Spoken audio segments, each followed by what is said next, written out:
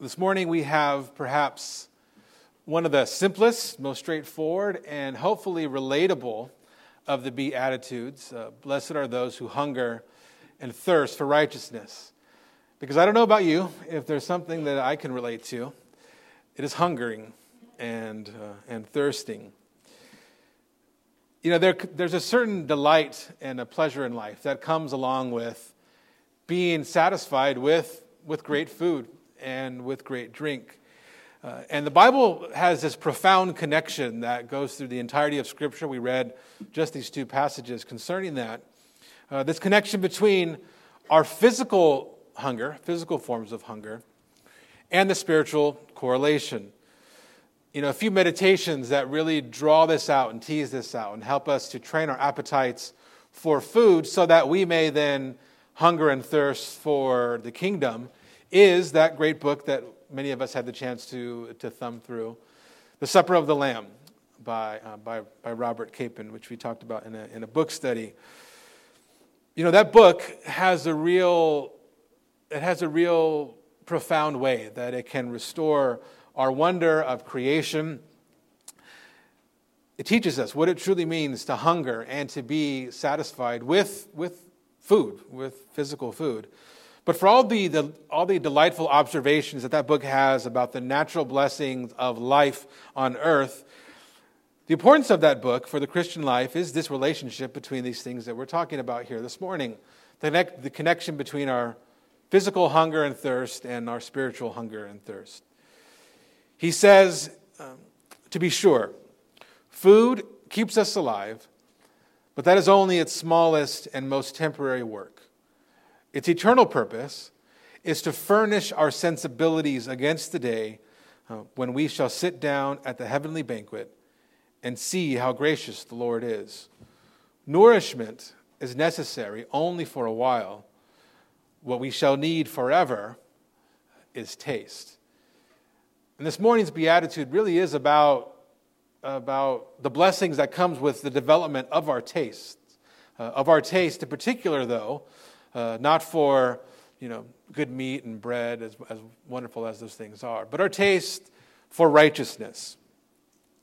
The blessing of this morning is for those, comes to those who can develop this taste for the kingdom of God and for His righteousness. And so with that introduction in mind and with the very simple goal of trying to reinforce that taste that we should all have for the things of God, we're going to take up this beatitude in three headings, and the first of which is point number 1, religious hunger pangs.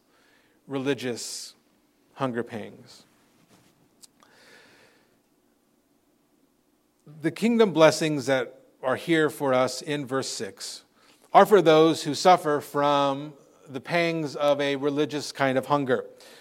The longing that the soul of every human being has for God, a longing which is very important to the existence, a vital element to the existence of every Christian. When we think about what it means to spiritually long for and desire the things of God, if we don't use this analogy of food, it's very hard for us to communicate that to other people, particularly to non-Christians. I mean, how would you describe it? How would you go about trying to explain the way in which your soul, your very being, relies on God and yearns for God and needs God? I mean, how else would you describe your love for God when you are at your lowest, when you are at your most desperate? How would you communicate that to the uninitiated? Likewise, how else would you describe your absolute delight and pleasure in the abundance and in the blessings of God Himself? How else would you describe being utterly content? I'm trying to use words.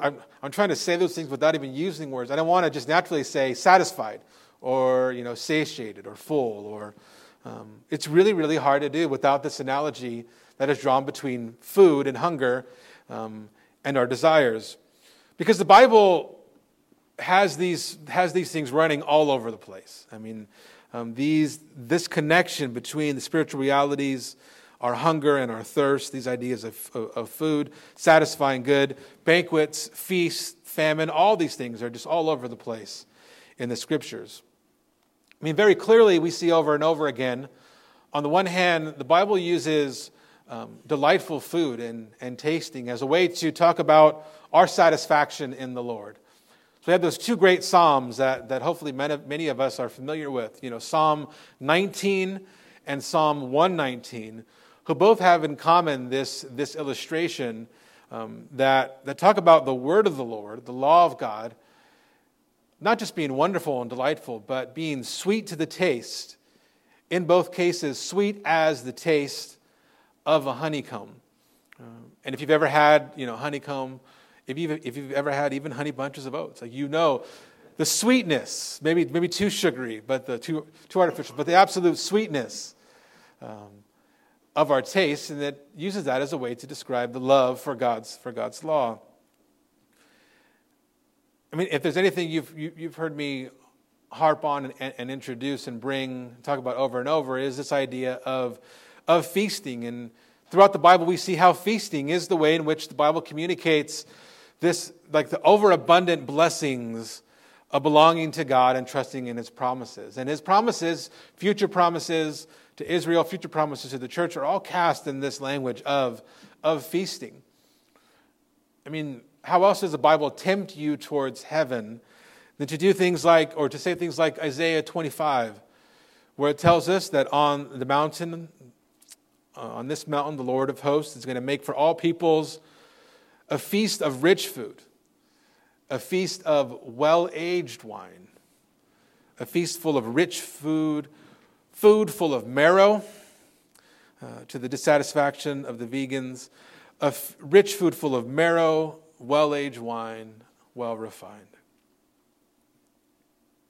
Well, not only are we familiar with the Bible's use of food to describe fullness and blessing, but it's also the main language to express our lack or our hunger and our thirst. Talk of famine. So Psalm 42, for example, tells us that as a deer pants for flowing streams, so pants my soul for you, O God. My soul thirsts for God, for the living God. I mean, how else do you describe that spiritual dryness and that loneliness other than to thirst for God? But as we look here at this very simple beatitude here this morning, and as we use these ideas of hunger and thirst, one of the important things and one of the harder things to wrap our minds around is that it's talking about hunger and thirst here, at least, in the sense that not so much as conditions that we are afflicted with, but they're ways that describe our sort of active pursuit of God and of righteousness in particular. See, in many cases, bodily hunger, at least by our experience, bodily hunger can be a strictly passive experience for those who are lacking, those who have great want and need. Hunger and thirst can come to them as a matter of circumstance. They can be afflicted by famine and hunger. These things are not always in your control naturally. But here at least, hunger and thirsting are these qualities that those who are in pursuit of righteousness have, once again, in a very active sense. There's another psalm that talks about hunger and thirst in this way that I think fits really well with what we're going to talk about this morning, and that's Psalm 63. Because Psalm 63 says this. It says, "O God, you are my God. Earnestly I seek you." Right? So earnestly I'm in pursuit of you. I desire you. I want you, my God. And then how does the psalmist, how does Asaph here describe those things? Well, he says, "My soul thirsts for you. My flesh faints for you, as in a dry and weary land where there is no water." That's really what's going on here. There's an earnest seeking that kingdom blessings come for here in this simple verse. But the blessings come for those who seek as though they are hungry for righteousness, as though they're thirsting, they're panting after righteousness. So the second thing I want us to see here in this passage is very simply point number 2. What is the righteousness worth seeking? What is the righteousness worth worth seeking. There's a kingdom blessing pronounced for everyone who eagerly desires righteousness. It's very straightforward. And once again, every one of these is pretty cut and dry and simple.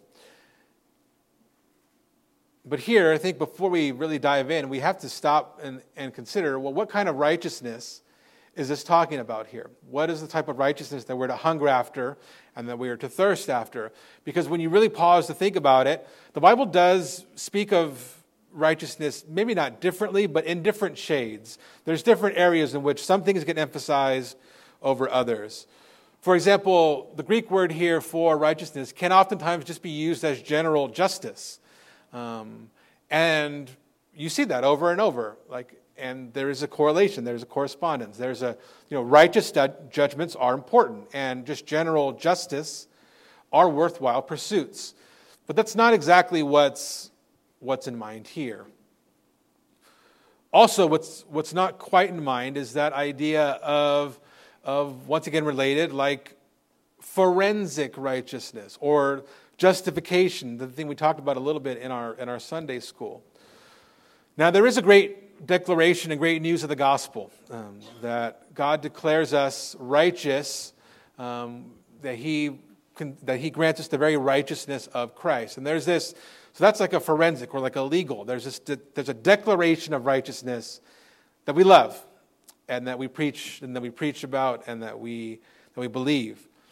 But in our justification, we can say that Christ's perfect righteousness is credited unto us or imputed to us. That's true as well, but that's not exactly the thing being described here. He's neither saying, blessed are those who hunger and thirst for justice, nor blessed are those who hunger and thirst for like the declaration of righteousness. But really, truly, he's saying, blessed are those who hunger and thirst for that righteousness of character, for good, moral, lawful conduct. Blessed are those who hunger and thirst for a holy and upright way of life, is what he's saying here. That inherent ethical quality that comes along with being what we call godly. Blessed are those who have lives that are conformed more and more to the image of Christ and are living and are desiring to live out their lives in accordance with the Word of God. Because holiness is blessed, as we're told here. And this kind of righteousness, quite frankly, is a righteousness that I know we haven't studied the whole book of Matthew. We'll probably do more of the Sermon on the Mount as the months go on. But right conduct, right living, that is a great concern in Matthew's book, and is often the case what he's talking about when he describes righteousness. So, for example, Lord willing, in a few weeks, we'll hit verse 10. Blessed are those who are persecuted for righteousness' sake. Well, what kind of righteousness is that talking about? Well, it's obviously, if you're going to be persecuted, you're persecuted for the way in which you live, right? Living righteously is certainly the thing that he has in mind. Or also later on, like in Matthew 6:1, Jesus warns against practicing your righteousness before other people in order to be seen by them. And so that very clearly, again, is a righteousness regarding a way of life, a way of conduct. It is this way of life. It is the case that it is this way of life that characterizes Christ's kingdom. And so we cannot waver on that. We're told elsewhere, and once again, Matthew 6, verse 33, seek first the kingdom of God and his righteousness, so that all these things will be added unto you. So very simply, if you belong to Christ, and if you do belong to Christ by virtue of you belonging to him, you are a member of this kingdom. There is tremendous blessing available to you now. There's a pronouncement of blessing here for now and the future, placed over all those who just have that sweet hankering for some good old-fashioned righteousness. Those who have a taste, those who have an appetite, have an itch, like you have an itch for that certain go-to place that you go to for takeout, that can only be scratched by righteousness. The desire for godliness is like a craving here. And the blessings come to those who have such a craving, who have such a hankering. And many of us know, what this is like firsthand. For many of us, either coming into the faith, this is one of the things that attracted us, or who have lived for some time, what this is like. And you see it most evident even in those, most mature saints that we would regard as so godly. Well, in most cases, or in all cases, they have this delight, this eagerness for right living, for right conduct. Now, acknowledging this blessing is very easy, and seeing as how this sounds like a good life to me and to you. I mean, if we believe the Bible, what Christ proclaims, and we say this is the right way in which to order our lives, and not only does ordering our lives benefit others, but it includes with it such a tremendous blessing for us as members of His kingdom. This is a great and worthwhile pursuit, and it's not hard to acknowledge the blessing. That's the easy part. But the more difficult part, though, comes at the tail end of this beatitude, in the claim that those who hunger and thirst for a righteousness, that those people will be satisfied in their hunger and their thirst. Because as many of us know, even as we pursue a righteous and holy and upright life, the harder thing to believe is that our desires for righteousness, in all of its senses, is going to be satisfied. Because it's in the living of a life today in this age that we hit certain limitations. And that the idea of a completely righteous life hits and encounters some challenges. So the last thing I want us to see from this passage is point number 3, satiating the hunger for righteousness. Satiating the hunger for righteousness. And pursuing an upright life, pursuing a life that follows the Ten Commandments as a rule, pursuing a life that is filled with the fruit of the Holy Spirit. I mean, look at all the various ways in which the Bible talks about wisdom, and all the prescriptions, all the ways in which good, upright, righteous living is prescribed to us. That pursuit is worthwhile. And one of the great blessings about the Christian life even now is that, hey, as you depend on Christ working through the power of His Spirit, one of the blessings is that at times you will be satisfied. Like that hunger will be satisfied in this life. At certain times in life, you are going to get your fix. Right? So when you really are craving that righteousness, at times you're going to get that righteousness. And it would be a crime to ignore that. But life can also feel incredibly frustrated, because at times we don't get we aren't satiated. We aren't satisfied. Even when we eat our fill, much of life is still wanting. I don't have to go through great lengths to give you lots of illustrations, for example, of how our desire for righteousness in the world is certainly not satiated. Like our desire for righteousness amongst the people that we know, amongst civil authorities, amongst other institutions. Well, it is a good thing to desire, to hunger and to thirst and to hope and to pray for righteousness in all areas of life. And yet we can look out very quickly and start to get frustrated and to get confounded. Hebrews chapter 2, when it talks about Christ being placed in all authority over the world and the world being subject to Him, it's just quite honest when it tells us in chapter 2, it says, at present, we do not see everything in subjection to Him. And it was true of the time when the book of Hebrews was written, and it's very true today as well. And that could be a frustration. It can seem as though, in that sense, our hunger and our thirst does not get satisfied. But also becomes the case as we turn attention at ourselves as well and see our own lack and the own ways in which our own efforts and desires are not satisfied as well. I mean, there are times that in seasons that we will all go through, or certain challenges, sins that continue to creep at the door, doubts that plague you.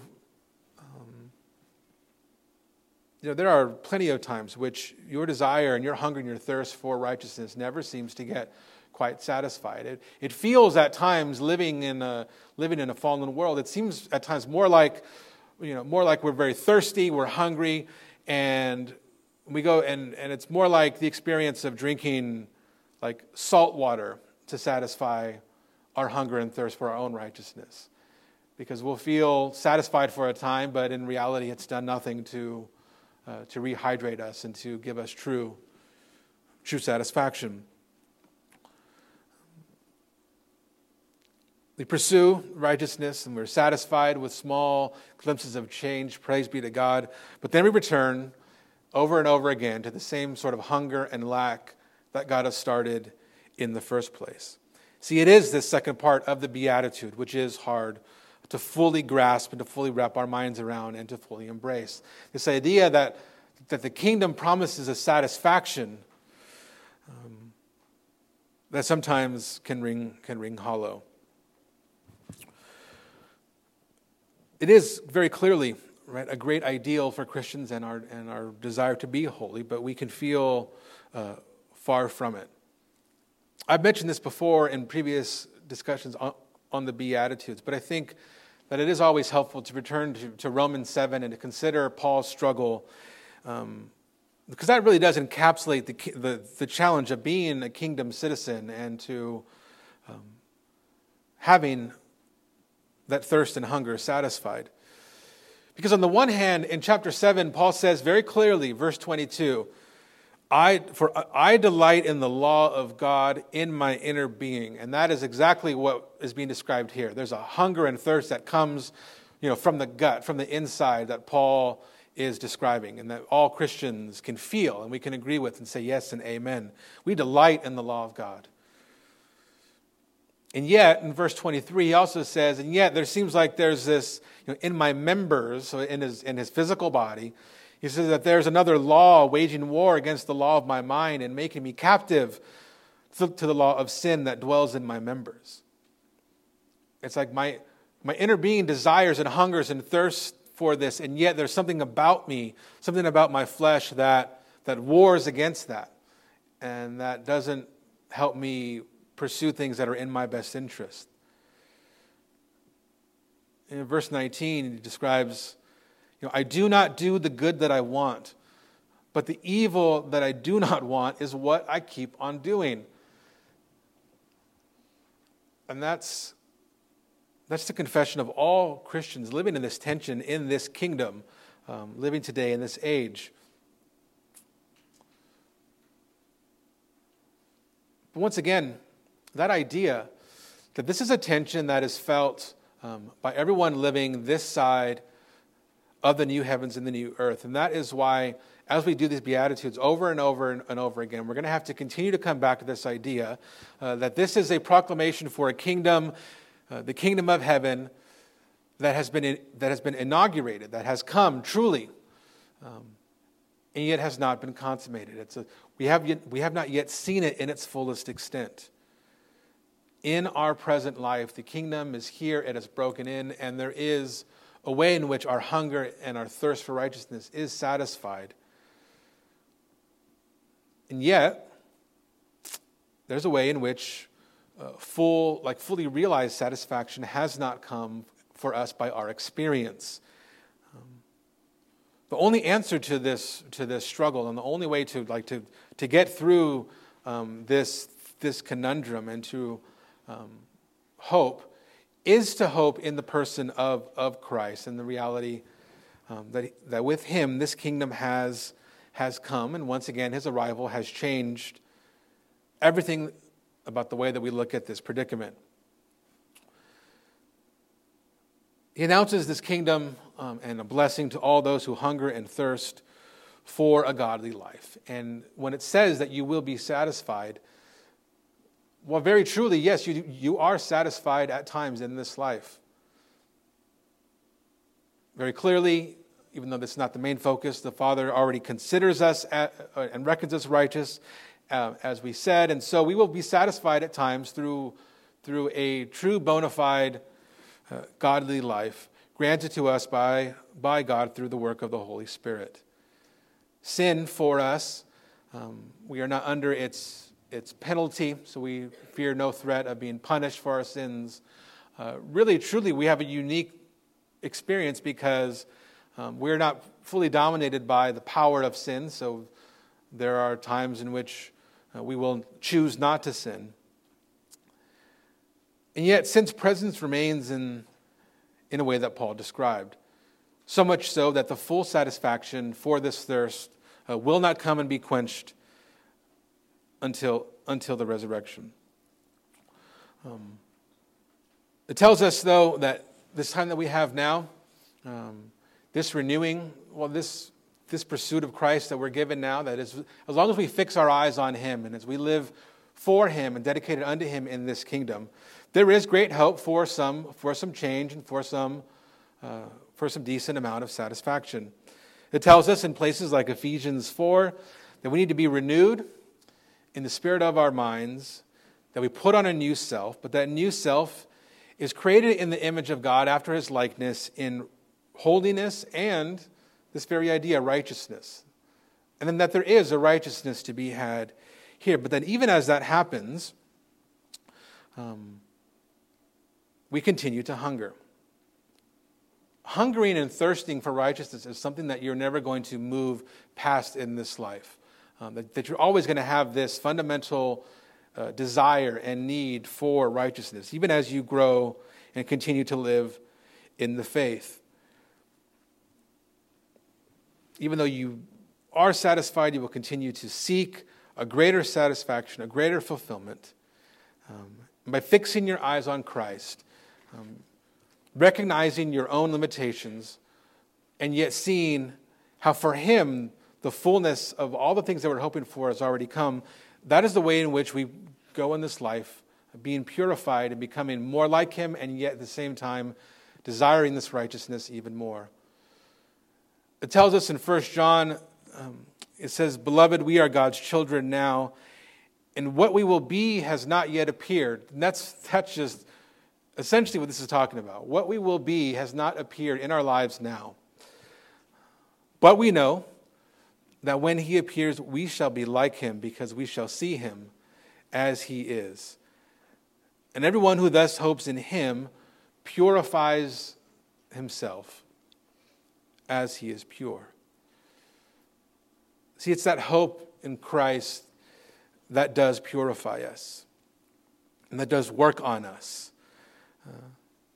And that helps us to be people who both see a bit of righteousness in this life now come about, and yet remain and grow hungry more and more for the righteousness of Christ that will be revealed in the end. And if that is the case, and that's the way we are to live in the world, well, hopefully, it should help us ease up a bit and be gracious with both ourselves and with others. I mean, if we can truly see in ourselves that, hey, fully admitting, just like John says, just like Paul that we looked at, if we can see, hey, we're not all we're cracked up to be, we're not now as we will be, well, then maybe in those times that you fail and that you blow it, that can allow you to be quicker to just repent and seek God's forgiveness and move on and not beat yourself up about your shortcomings. And also, may it help us reorient our expectation of others, both those that we know and just out in the world. I mean, we should have high standards for others, particularly those who confess the name of Christ, absolutely. And yet, same thing goes. When they blow it, be gracious. And at the same time, we can hunger and desire for those that we love more and more righteousness, right? Like we never just settle for the way someone is, for the way that we are. And the same is true about how we relate to the world as well. I mean, we should be dissatisfied. We should hunger and thirst for righteousness in every area, in every institution, in every part of life. And so we don't lose that. But yet at the same time, we should also be gracious, manage our own expectations, praise those things that are praiseworthy, and yet when we encounter those things that aren't, trust to Christ and His kingdom, and His authority and His power over everything. Let us look to the day of the full satisfaction that is coming in this kingdom, knowing that, hey, if we know that our whole entire lives we're not going to get everything right, and we're going to be dissatisfied with the state of our own hearts and our own lives, we're not likely to see and to reach full satisfaction for our families, for our friends, for our neighbors, and for the world either. But once again, let us trust in the fact that this general dissatisfaction and hunger and thirst comes with it a great blessing from God. And I'll just leave you with just one little final word of encouragement. I think for any of us who've sort of doubted or struggled in faith or had real serious problems with combating sin, if you hunger and thirst for righteousness, even though you feel as though it's far from you, that is where the blessing lies. If you are asking yourself the question whether or not you're living right, if you're even bothered at all, well, blessed are you. Because that's the first step to take to being satisfied. It is only those who reject God in Christ that don't even bother with the kind of righteousness, that have no taste for it. When we pray this morning and every day that God would continue to tune our tastes and our sense of hungering and thirsting for that which is truly righteous. Let's pray.